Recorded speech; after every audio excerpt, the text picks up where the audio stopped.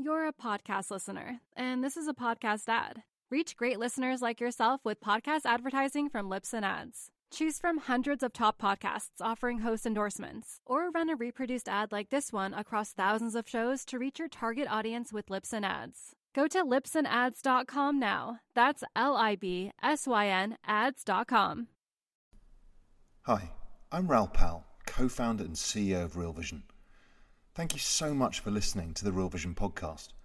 At Real Vision, we pride ourselves on providing the best in-depth expert analysis available to help you understand the complex world of finance, business, and the global economy.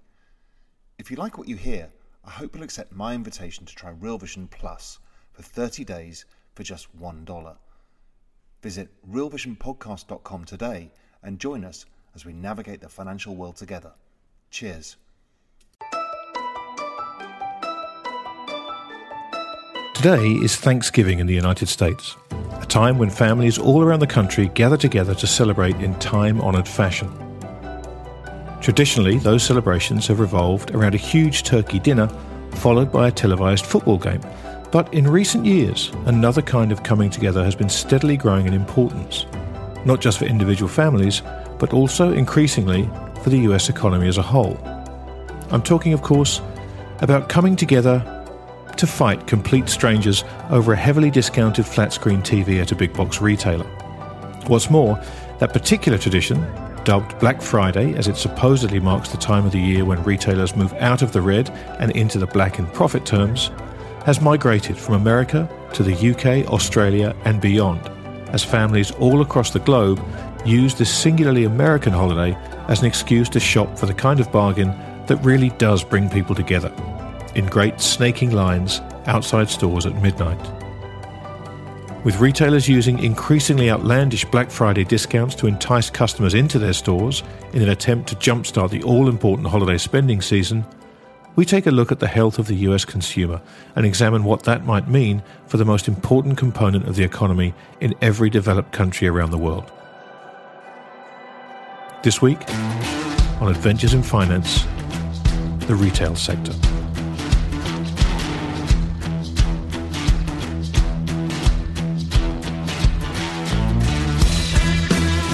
Today is the 23rd of November 2017 and welcome to episode 43 of Adventures in Finance.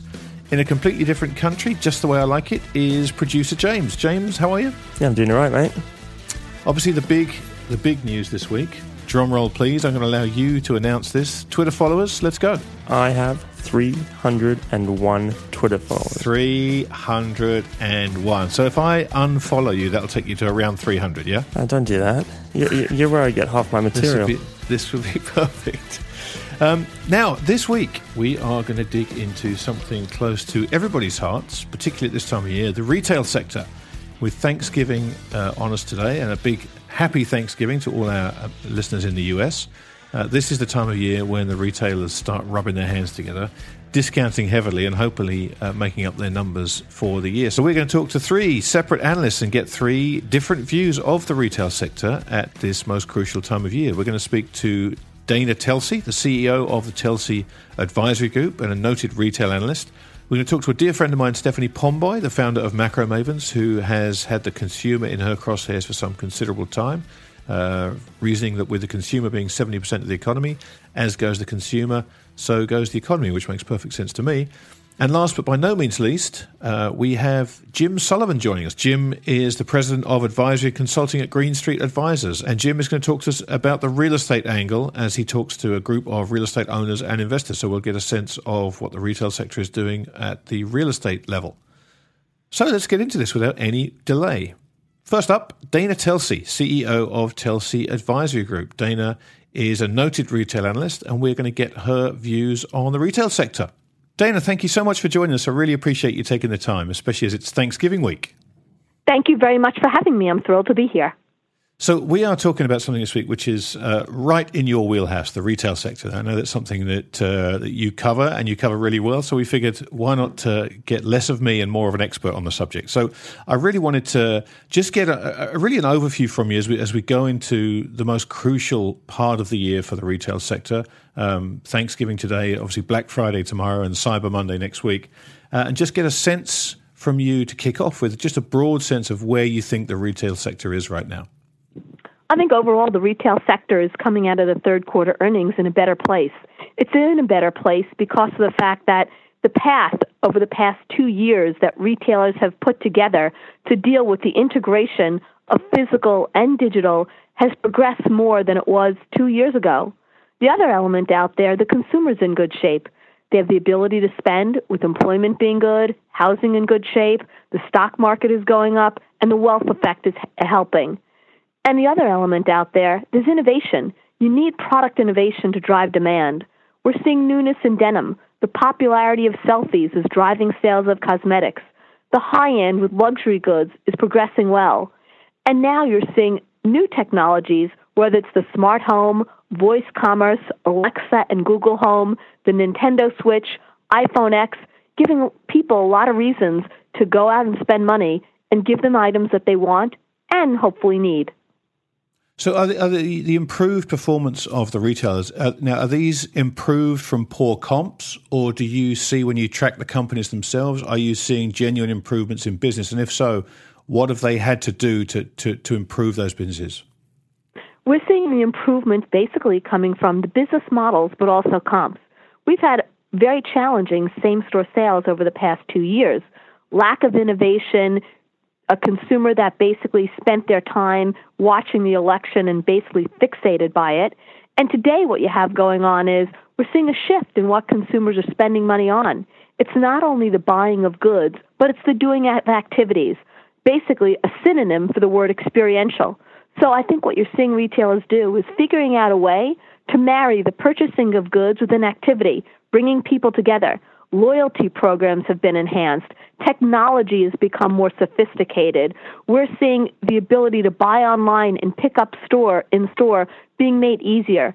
So it's a 360-degree circumference from the sales line to the expense structure that's been enhanced. And you know what? There's a long way to go. Now, this is interesting because obviously we've seen the retail sector under tremendous pressure. In the equities, we've seen the likes of JCPenney, obviously, and Sears really, really struggle. And we've also seen Walmart outperform, and that has historically been a sign perhaps of stress amongst the consumer, but you're saying that you're seeing some really decent blue sky from the consumer. Yes, I'm seeing decent blue sky. I think part of the issue is that you have different types of consumers. You have the low-end consumer, and look what you've been seeing with the discounters like Walmart. You have the high-end consumer. That high-end consumer in the U.S. is doing fine. You're not getting as many international tourist travelers to the U.S. as you had in the past. And I think what's really changing is the business model of how consumers are shopping. What's available online, what's available in store, and figuring out how companies today, brands in particular, marry that experience of having an online offering with having a store offering. Because essentially when you're a brand has to say what it does and do what it says. Yeah, I mean, we've seen, obviously, talking particularly about the online experience, obviously we've seen Amazon just eating everybody's lunch. So you're starting to see stores respond to that as they have to do, I guess, to survive nowadays. So can you talk a little bit about that dynamic? Talk a little bit about what Amazon's done and how you're seeing companies start to maybe try and fight back, and any particular companies that are doing a good job of doing that.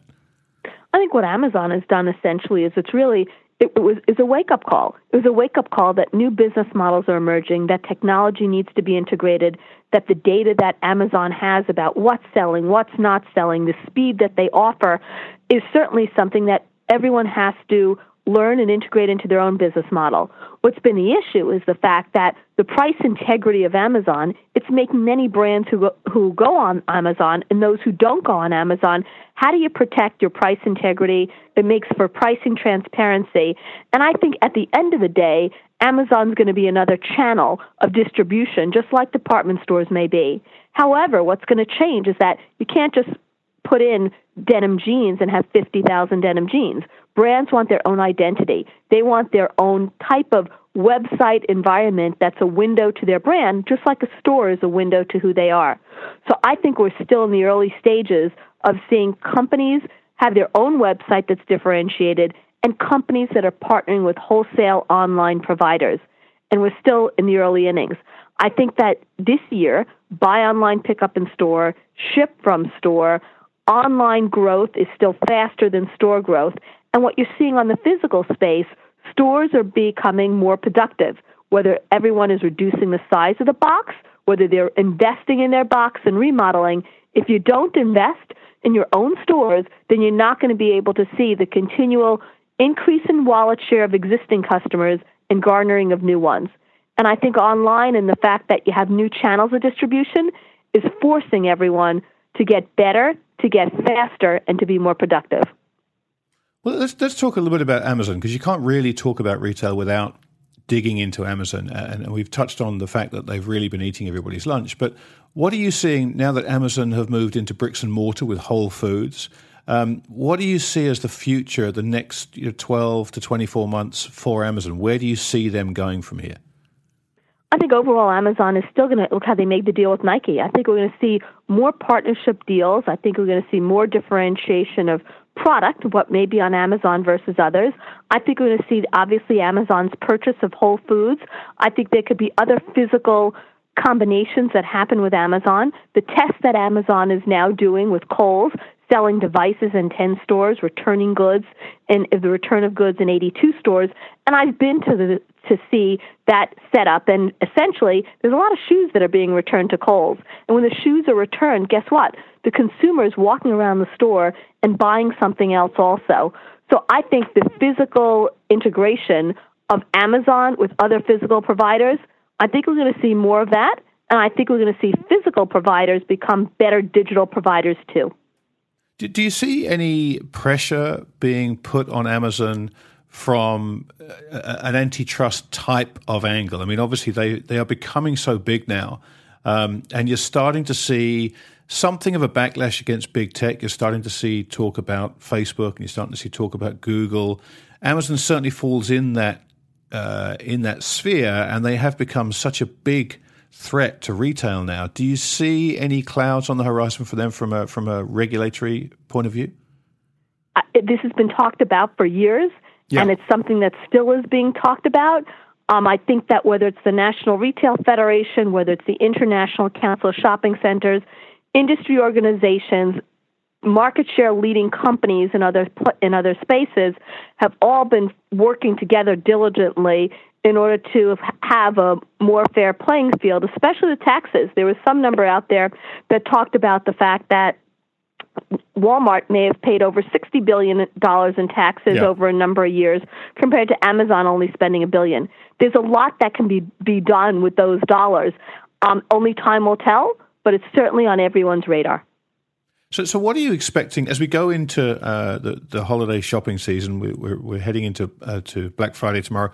What are you looking to see this year? What would constitute a good Black Friday, good holiday shopping start for you? I think overall you want to see traffic out there. You want to hear about sales increases. You want to hear about hit items. You want to hear that it's cold weather, because that certainly helps to drive the cold weather accessory and clothing sales. I think that's encouraging. And you want to hear a robust business go afterwards, because Cyber Monday is important too. Typically, around 9 to 11% of holiday season sales come from Thanksgiving weekend. Around 40% of holiday season sales come from the 10 days leading up to Christmas. It's a long season. Christmas is on a Monday. The benefit that we're going to get from Christmas falling on a Monday, given that you have that weekend, is extensive. And each day becomes more and more important as the season goes on. So when you look ahead, you see renewed strength from the consumer. You see renewed confidence in the retail sector. Is there anything that you're looking out as a potential trouble spot, or do you see this as being a pretty smooth ride from here, assuming we get through the holiday season and the numbers are good? Retail is never smooth. I mean, we always have ups and downs. You have an apparel world where apparel's contracted, and you've seen the increases in home and other categories take share. Rising healthcare costs have definitely taken a bigger share of the consumer's wallet. You have companies out there that have had a very challenging 2017 that reported same-store sales declines. And you have businesses out there, certainly local businesses, that are looking to take share. You have a department store world, which is big in terms of the number of stores they have, big in terms of their size of their stores, and are working to reinvent themselves. So what I see out there is the troubled retailers hopefully being able to manage through this time period, but maybe do they shrink a little bit in terms of number of doors? I think the retailers that are experiencing growth, like the off-pricers, like the discounters, continuing to be able to garner more share. And I think those apparel retailers that can retool and offer something unique and innovative, that can customize the product, collaborate on social media to gain awareness, could basically reinvent themselves. Brands have that opportunity. We've seen it with Coach. You've seen it with Burberry. You've seen it with Gucci. You've seen it with Nike over time. You've seen it with Adidas. It's only a matter of time to see who's the next reinvention out there, but you got to get there. You got to move. Yeah. Now, obviously, the flip side of that is we've seen a lot of closures, a lot of stores closing. We've seen a lot of increased vacancy amongst the mall space. Are there any places, any sectors that you would highlight as having a particularly good outlook or a particularly bad outlook? Feels like the discounters have a very good outlook. They certainly seem like they're growing, as are the off-pricers. They continue to have a very good outlook, so that's very solid there. I'd say the home area continues to be solid. There continues to be concerns over the department store space. That's a concern. Women's apparel has continued to be a concerning area, too. You point out the discounters there as having a decent outlook. You know, I look at increased credit card borrowings and increased prospects for the discount sector, and that to me is a bit of a red flag. You don't see it that way. Do you think this is just a good point in the cycle for that sector? The discounters they've invested in wages. They have managed their prices very carefully. They're negotiating with vendors very aggressively. They are integrating online. And I think they're getting a wider share.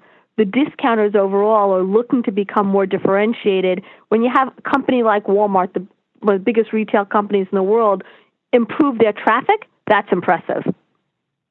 Fantastic. All right, well, Dana, just let the folks at Nome know how they can maybe follow you on Twitter or keep up with your research. Where can they find you? They can find me on Twitter at Dana Telsey. They can email me at dtelsey@telsey.com. Fantastic. Thank you so much for joining us on Adventures in Finance. Thank you. So I have to say, a fairly rosy view from Dana there, which is good to hear, and sets us up nicely for my second guest. My friend Stephanie Pomboy is an economist and the founder of Macro Mavens, and I know Steph has had a fairly dim view of the consumer and the prospects for the retail sector for some time. So Steph, thank you so much for joining us. It's great to have you on the podcast. Well, thank you so much for having me. Now, we are talking about retail and the consumer this week, and you were literally the first name that sprang to mind because you've been on this consumer story for such a long time now. And so I thought... I'm a broken record on the consumer. We'll stick with the broken clock because at least then we both know that we'll both be right twice at some point. Hopefully. Eventually. So, I guess I'm going to give you a really broad question to start, but your observations on the consumer and, take it back as far as you want in terms of how you form that opinion. Okay. Well, I thank you for providing me that leeway because I think when you're looking at the consumer, you really have to cast your mind back a decade to the housing bubble. And, I've been on this thesis basically since before the housing bubble burst that when it did, it would fundamentally change the U.S. consumers' behavior in that they wouldn't always be willing to borrow to fund a lifestyle that was beyond their means. And what started out as a theory became a reality after the bubble burst. And you could see that, for the first part after the crisis, the first few years of the recovery, the household sector really resisted the impulse to borrow. and they actually increased their saving rate. And, you had sort of that new normal of weaker consumer spending because of that. And for some reason, everyone sort of then forgot about that whole new normal thesis and went back to analyzing the U.S. consumer through sort of a standard pre-crisis lens, where the presumption was if you gave someone an extra dollar, they would spend it. The thought that they might actually save was sort of unfathomable. And yet all of the data supported, you had the saving rate went all the way up to 8%. And despite massive inflation in financial assets that swelled net worth, and incredibly low debt service, people just really were exhibiting a whole new sort of parsimony on the consumer spending front. And then, of course, Obamacare happened, and the ability to be financially responsible became a lot harder as people found one of the largest non-discretionary outlays going up substantially in price. So then after the saving rate peaked at 8%, basically the moment Obamacare went into effect in 2013, it went all the way back down to 3% because people just couldn't afford to keep up with that increase in medical expenses. So, I guess with that sort of by way of broad backdrop, my starting point on the consumer has been that, we were still in this new normal, and that what you were seeing in terms of retail was sort of has been very disappointing and subdued, and all the excitement about Amazon sort of missed the point that more broadly consumer spending was in this sort of weaker, longer phase, and that maybe Amazon was gaining share of what would be sort of a less lucrative pie going forward. Yeah, it's funny. The data is so clear, and you pointed out in a series of really good charts. And when you look at that the spending on healthcare particularly, this idea that people are now back to borrowing again, but they're borrowing to fund non-discretionary purchases. They're borrowing to fund their lifestyle. That's and we're not talking extravagant lifestyle here. They're borrowing money to pay food bills and rent and all the things that are necessities. Right. Actually, if you look at consumer borrowing, consumer credit versus non-discretionary outlays, now we're at the point where more than every dollar of non-discretionary spending growth is explained for, is accounted for by rising borrowing. So they are increasingly having to turn to credit cards where they were trying so hard to be, financially responsible. Now they really have no choice. So you are seeing those debt numbers as were last week with the New York Fed on the quarterly household debt report. They were all moving back up just out of distress. So it's not for nothing that you're also seeing delinquency rates go up at a time when the unemployment rate is the lowest in 17 years. Right. And again, debt service is at record lows and net worth is at record highs. So, the idea that the consumer is doing just fine is really belied by all of those developments. But the strange thing is, as you pointed out before it actually happened, you talked about, well, look, if they slash rates down to the floor, people are going to save more. And that's exactly what they did. And it's human nature. When we had a gentleman on a couple of weeks ago, Dr. Miles Kimball, who's an Eaton professor at Colorado Bowl University, talking about this from sort of an academic perspective. And this idea that models generally are looking for certain results when they tweak their inputs has been borne out to those guys on the one hand because they're seeing the kind of numbers they expected. But when, like you do, you dig into the data and you understand that, okay, you might be seeing the borrowing go up, you might be seeing what you thought you were going to see, but if you look just one level down, you'll see this is stress. This is not people going out like you thought they would and borrowing more to spend more. Absolutely. If you just look at the numbers over the last 5 years, which I view as sort of the span post-ACA, basically, since Obamacare, consumer spending growth is up 2.4 trillion. Incomes are up 2 trillion. So you got a problem right there. Wages are only up 1.5 trillion. So the amount of your income that's actually spendable as opposed to phantom, vacation days and other benefits that you can't actually fill up a gas tank with and pay your mortgage with, create an even larger gap that you've got to navigate between your spending and what you're taking home. And so, this is why you've had this incredible pressure on saving as people have had to dip into savings and borrow on their credit cards. So credit card growth over that same span that, spending's up 2.4 trillion and wages are only up 1.5. Not surprisingly, credit card borrowing is up 900 billion. So it's exactly the difference between those two numbers.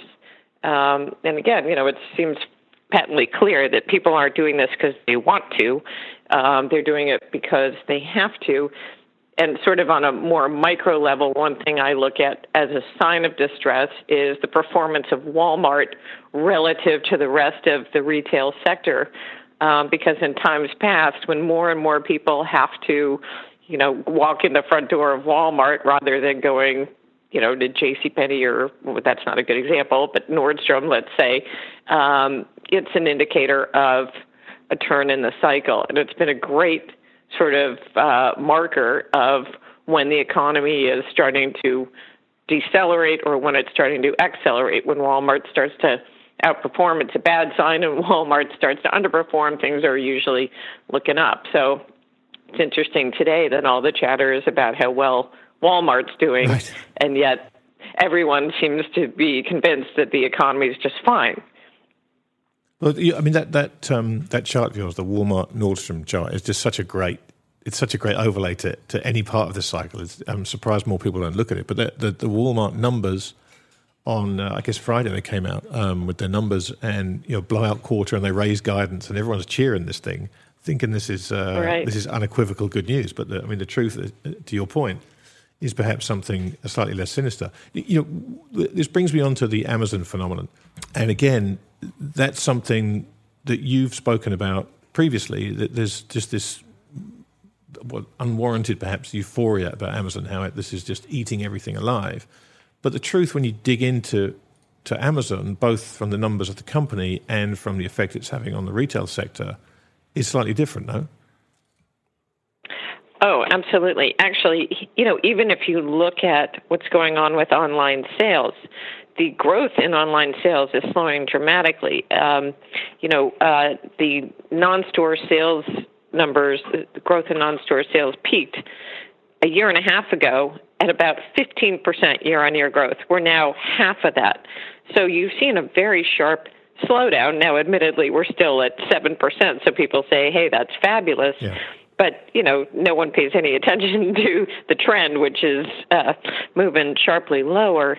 And I think, clearly this is an area where you have to draw a distinction as well between nominal and real in terms of, people may be shopping online because they have complete,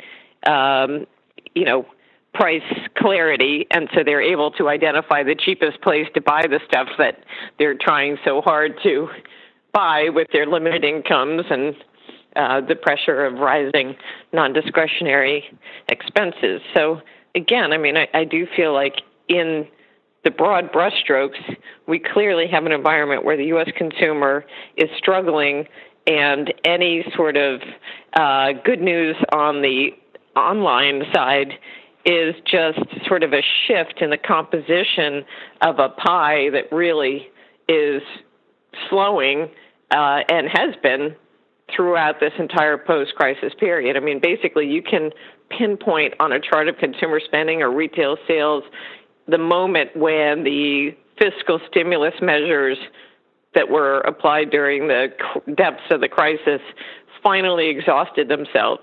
In 2011, you really saw a peak in consumer spending, and then it started to roll over, and then it really got hit hard again when the ACA took effect.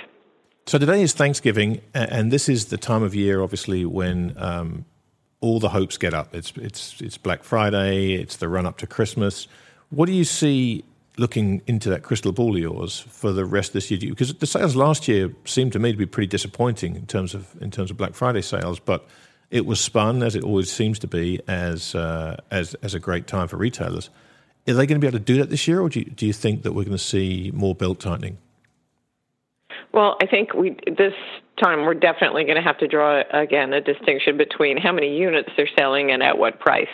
Because it seems like, here we are and you're already getting flash sale alerts for, pre-sale ahead of Black Friday. So they're getting promotional before we're even at the day. And I recall last year, getting 40% off from places as lofty as like Barney's several weeks, before the holidays. So they really started these sales way ahead of Christmas, which obviously is not an indication of tremendous pricing power.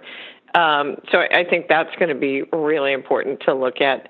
I guess, we will also have to, we'll have this excuse of the hurricane effect still impacting. It seems like every time there's some weakness, it's written off as an exception. Weather has been blamed for a lot. It was too warm, so they couldn't sell sweaters. It's too wet because of the hurricanes or whatever. So, it would be hard for me to get excited about the idea that this is the moment when people will recognize that the consumer really is facing a larger fundamental struggle and that it's not just a 1-month phenomenon. But, time will tell. I think the other thing is that a lot of the news that's softer is going to be dismissed as, a current sort of irrelevant development because we're about to get these tax cuts, and then all of a sudden the consumer is going to fling open his wallet and run out there and spend with abandon. Never mind again, if I'm right on this post-crisis mentality where they really want to repair their balance sheets, maybe they'll take the opportunity to save that money and repair the damage that's been done in the last few years, where they've had to ramp up their credit card borrowing, et cetera, rather than running out to buy, another iPod or something like that. Yeah, other music players are available. I feel like I have to have that. But it's everywhere I look, I see headlines about another massive increase in healthcare coming early next year as well. So you have to believe that people are also reading that and perhaps thinking, well, I'm clearly going to have to save some money here because my premium's going to go up again. Absolutely, exactly. So, and on the tax cut side, I don't really know that people are going to run out. You've seen these huge increases in confidence, and the prevailing wisdom is, well, that means that people see these tax cuts coming and they're feeling really good about, what their finances are going to look like next year. So they're going to spend in anticipation of that happening. And the reality is that confidence has been going up basically since the economy bottomed in 2009. You look at consumer confidence, the Conference Board measure has tripled over that stretch. And it hasn't stopped the steady deceleration in consumer spending growth in spite of that. So, the month after month, people point to these strong confidence numbers and say, look, it's, spending's about to pick up. And they've been doing that for 8 years now to no avail. To no avail indeed. Steph, look, it's been so great to have you on the show. Thank you so much for joining us. Now, I'm delighted to be able to say that after much pressure from me and a lot of other people, you've finally taken to Twitter. So where can people follow you on Twitter? Oh, my goodness. At @spalmboy. At @spalmboy, indeed. And anybody out there listening who isn't following Steph is missing a trick. So get out there and just click follow. Steph, thanks again. It's always great fun talking to you, and happy Thanksgiving. Thank you, and the same to you. All right, so no one can ever say that we here at Ventures in Finance aren't balanced. That's two kind of opposing views of the retail sector there. So I think that makes sense at this point to really transition into the real estate side of things. Obviously, whatever happens with the retail sector has a big impact on real estate. And joining us now is Jim Sullivan, the President of Advisory and Consulting at Green Street Advisors. So Jim, thanks for joining us on Adventures in Finance. I'd love to get your perspective on what's going on in real estate. So perhaps you could lay out where you come from and how you look at the real estate and retail sector and where they meet up. So the Green Street story is that we're a real estate research firm, and we spend a lot of time looking at real estate in the publicly traded arena, that is through real estate investment trusts, and we spend a lot of time looking at real estate in the private domain. What's interesting about retail is that certainly in the mall sector, mall industry is the REIT industry, and the REIT industry is the mall industry in the sense that about 80% of the malls that count in the United States are owned by publicly traded companies. So we have visibility into those malls and into those operators that's quite a bit different than in other property types. If you were to talk about apartments, if you were to talk about office buildings, warehouses, about 10% of the real estate is owned by public companies, but in the mall sector, it's about 80% that's owned by the public REIT. So we have this terrific window into retail through the malls and the mall REITs that is unusual. We also have a lot of malls that are collateral in CMBS financings, and so through the CMBS documents, we get yet another treasure trove of information and data that gives us insight into how malls are doing, and gives us insight into a lot of the concerns and apprehension about malls. And retail these days, we can quantify it, and we can see it actually happening in the numbers. Most of the retail news as it relates to bricks and mortar has not been very promising, not very encouraging. And the reason for that, of course, is that e-commerce has taken a toll on bricks and mortar retail. It has hurt all forms of bricks and mortar retail, ranging from malls to power centers to grocery-anchored shopping centers. And e-commerce is the broad topic. Amazon is the primary culprit that people will point to in terms of what's happening in retail. But retail has a long history of evolving from general stores to catalogs to malls to power centers, et cetera. And we're in the midst of a transformation that's disruptive, it's abrupt, it's hard to get your hands around, and it's creating a lot of damage for some, but huge opportunity for others. And what the data is showing is that existing bricks and mortar retail owners need to be nimble, they need to be flexible, they need to hopefully be surrounded by terrific demographics and income levels for the shoppers who could shop at their centers if the owners and the retailers provide a great, interesting, entertaining opportunity for those who do come to the shopping centers. But things are changing fast, and some will indeed be left behind. And that's a lot of the headlines that you see these days. So whether it's Sears, whether it's other department stores, closing stores, whether it's ubiquitous retail brands going out of business, those are the headlines, and there will be those left behind. But there's a lot of opportunity for those that are forward-looking and not completely anchored to the ways of the past. Well, we'll get to those opportunities in a second, but I wanted to just dig in with you. You mentioned this very popular idea that Amazon is basically the culprit for everything that's going on with bricks and mortar. But I'm curious, do you think that's a valid explanation? Because a lot of people disagree with that. It's become a little bit controversial, and Stephanie Pomboy seems to think it's much bigger than that. What's your view on this? Yeah, I have to say with a little bit of caution, since I'm not a mall shopper. That's not me. But that is indeed my wife. That is indeed my daughter. And so I get a lot of perspective from their anecdotes. But most importantly, we need to look at where people like to shop and where they shop. And the mall experience for many decades in the U.S., the 60s, 70s, 80s, 90s, even last decade, was a terrific experience. People liked going to the mall. There was a lot happening. There was a lot of energy. The things that people wanted to buy were available in the mall and often nowhere else.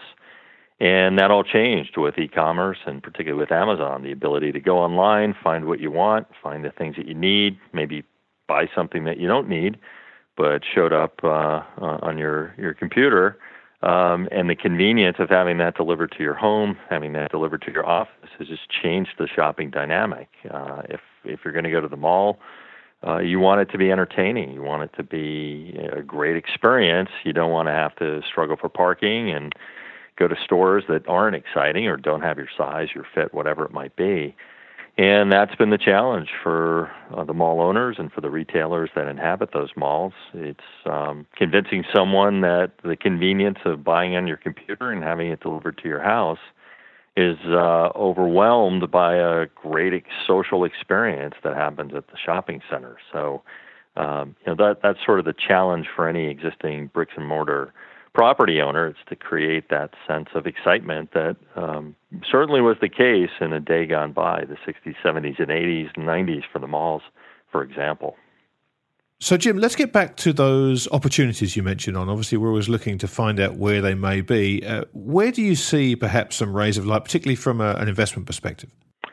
Boy, that is the question of the day. So whether you're talking about REITs that own shopping centers, whether you're talking about publicly traded retailers, a lot of the work that we do at Green Street relates to CMBS investors who are looking at bonds that are collateralized by mall properties, and they're trying to figure out whether the discounts at which those bonds are trading are too big or too small, and whether there is indeed investment opportunity. The sentiment is very negative. The sentiment and the headlines, supported by the headlines, whether it's store closings, bankruptcies, what have you, the sentiment is quite negative, but it is a fair question as to whether it's overdone or not. To quantify it for you, we have terrific publicly traded mall owners, Simon, General Growth, GGP, their current name. These are terrific companies that own some of the best malls in the country that are trading in the public market at discounts to the private market value of their assets, which are unprecedented. The discounts that the fear, the negative sentiment has imposed on the stock prices of these terrifically run mall companies is precedented. And I think it's an exclamation point on how negative the expectations are for malls in the United States. And what's interesting about those discounts is that in the last couple of weeks, we've seen a lot of very smart investors start to circle around these companies and say, hey, maybe those discounts were too big. Maybe the prices expressed or resulting from this negative sentiment is too severe, and maybe there is investment opportunity. So, you always have to separate in our business. You have to separate negative tones from how things are being priced. And there's vast debate over whether the pricing discounts surrounding bricks and mortar retail in the United States are too big or appropriate. And you can find a lot of parties who will give you a cogent argument on either side of that ledger, but clearly, for those that are courageous, there are some interesting pricing discrepancies which may create really interesting investment opportunities. All right, well, Jim, thank you so much for joining us on Adventures in Finance and giving a perspective on the real estate sector as it pertains to retail. Terrific, thanks. That also concludes this week's feature. The retail sector is so important. As Steph has said so many times, the consumer is 70% of the economy in the US, and it really is a sector that you really have to have an opinion on. We've had two contrasting opinions this week, so I guess it's up to everybody to pick a side and invest accordingly. Now that leads us into our Things I Got Wrong segment. Joining us this week is Mark Spiegel, the managing member of Stanfield Capital. Now, many of you out there will remember Mark from our Tesla episode a week ago. He's a very vocal and a very amusing Tesla bear. And I'm delighted to say that we are actually in discussions with a couple of people who are talking about venturing forth and offering us the bull side of the Tesla argument. So rest assured, I'm not going to let that drop. That's not going to be one of these things that just mysteriously disappears. We will get a bull to come on, and we will present the bull case for Tesla. Don't let the fact that we are talking to a couple put you off. If you still think that you are maybe that bull, then drop us a line. But until we get to that, let's hear what Mark has to say about a thing he got wrong. So, Mark, welcome back. It's great to have you on the Things I Got Wrong segment. I've been looking forward to hearing your things I got wrong because I know, if nothing else, it's going to be one of the more colourful and entertaining stories that we've had this season. So over to you. Tell us what you got wrong and what you learned from it. Yeah, that's easy. So Wall Street is actually a second career for me. My first career was in the commercial real estate business, and I sold that to my partner and took a couple of years off and really taught myself finance and, had always been interested in stocks. So during that period of time, I absolutely fell in love with a micro cap story stock, a technology company. It's actually still listed. Don't need to get involved with the name here. But anyway, they had this amazing new technology that I thought would take over the world. Actually, not that different from Tesla in some ways, and although a completely different kind of technology. And so I put about 70% of my brokerage account into the stock. Again, this was before I was an investment banker and long before I was running anybody else's money.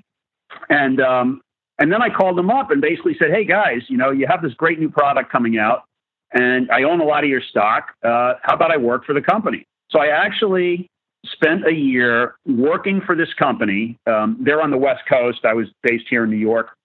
And it was the greatest education I ever had. The product was a complete flop. It was a disaster in many different ways. I met a lot of terrific people, and not anytime, I would speak to somebody, a big company as a potential client for this thing, and a press release would go out from the company about, we're talking to, ABC Corp, not literally the ABC television, but, and the point being that I got a great look at what's really going on inside a company versus what the press releases say, what the CEO says on the quarterly conference calls, what the quarterly press releases say, like, oh yeah, we lost another 5 million this quarter, but we have all these potential deals going and the pipeline is great and blah, blah, blah. I saw what a sales and marketing staff will tell the VP of sales in terms of filling in a pipeline of potential deals just to keep them happy and keep their jobs for another quarter. I mean, and what he in turn will tell the CEO. I mean, it was a fantastic education. So at the end of this year, I left the company. I sold my stock. I probably lost, 80% of my investment in this company. It was the best tuition I ever paid in my life. It made me a much more skeptical investor, to the point, now where if I meet a management team, I just assume that they're lying and let them try to, prove otherwise. And it's been incredibly useful to me since then. There have been very few stocks that I've lost much money on, over time, So that's my story. Best education and tuition I ever paid. It's so funny you say that, because we as human beings, we're just hardwired to believe people. Our default position is if someone's going to look you in the eye and tell you something, we wouldn't lie, so why would they? And it's amazing how often, particularly now as you see in the market, the whole gap, non-gap thing, everything is done to juice the numbers, to beat the quarter. In finance, in my opinion, more than just about anywhere else, with the possible exception of politics, that mindset that we're hardwired to have is really dangerous, because generally speaking, people are out to paint the rosiest picture they possibly can of anything, news, results, numbers, whatever it may be. It's extraordinary. Well, not only that, but look at how a guy gets to be the CEO of a company. I mean, he's a likable guy. He's probably a better looking than average guy. He dresses well. He's got a great sort of line of smooth, BS or not BS. So, you're dealing with a really, really good sales guy if you're talking most of the time, if you're talking to the CEO of a company. Yeah, no, it's a great point. I've seen this happen so many times, and I, like you, maybe it's an age thing, I don't know, but the older I got, the more skeptical I got, and I kind of like it better that way, I got to say. Well, it's an experience thing, I mean, I would never. So, I'm a very immature 56. Okay. But I've got a lot of experience. I mean, in terms of business, I would never give money to somebody in his 20s, to manage for me, because he doesn't have the experience. He hasn't been burned enough, So, you get these scars. And so that's the best experience I've ever had. I mean, there's all kinds of minor stories, buying a cyclical stock at the wrong time, et cetera, et cetera. But basically believing management and then being inside a company and seeing what's really going on, it was priceless. Yeah, I think the other lesson there is work for the company before you buy a whole bunch of the shares as well. That's another lesson that people might take away. Well, yeah, give you some real insight. There you go. Right. Well, thanks again for joining us. It's always such a treat to talk to you. Likewise. Thank you, Grant. It was a lot of fun. All right, well, that concludes yet another episode of Adventures in Finance. Before we leave you to your turkey, a legal disclaimer. Anything you heard on this episode should not be considered as trading advice. These are our opinions and, of course, the opinions of our contributors. So please do your fundamental research, chart your technicals, place your stops, and always trade responsibly. Now, next week, we are going to look at the all-important factor of confidence. How does it change the way we make decisions? How does it change our perception and our preferences when it comes to the markets? And I'm delighted to say that joining me are two analysts who've become very good friends. Peter Atwater, the president of Financial Insights and the author of Moods and Markets, and Dr. Ben Hunt, the chief investment strategist of Salient Partners and the voice behind the excellent Epsilon Theory podcast and the excellent Epsilon Theory letter. Now, these two fine gentlemen are going to join me to discuss the theory that non-market indicators play a much bigger role in the finance industry than anybody may realize, and that they are crucial to understand if you want to identify turning points, either from a bull market to a bear market or vice versa.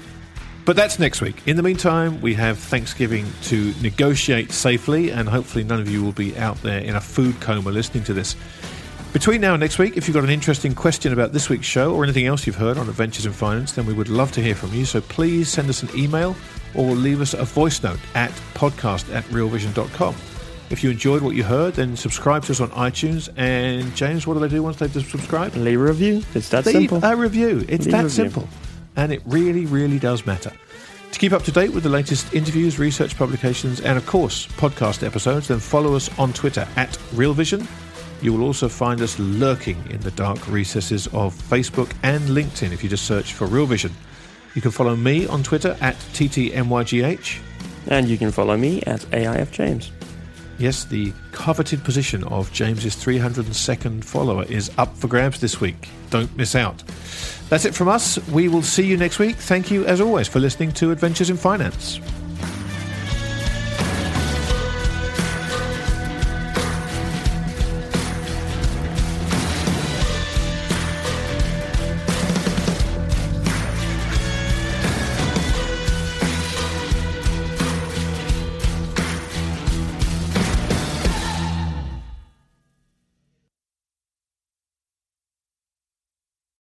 You're a podcast listener, and this is a podcast ad. Reach great listeners like yourself with podcast advertising from Libsyn Ads. Choose from hundreds of top podcasts offering host endorsements, or run a reproduced ad like this one across thousands of shows to reach your target audience with Libsyn Ads. Go to libsynads.com now. That's LIBSYN ads.com.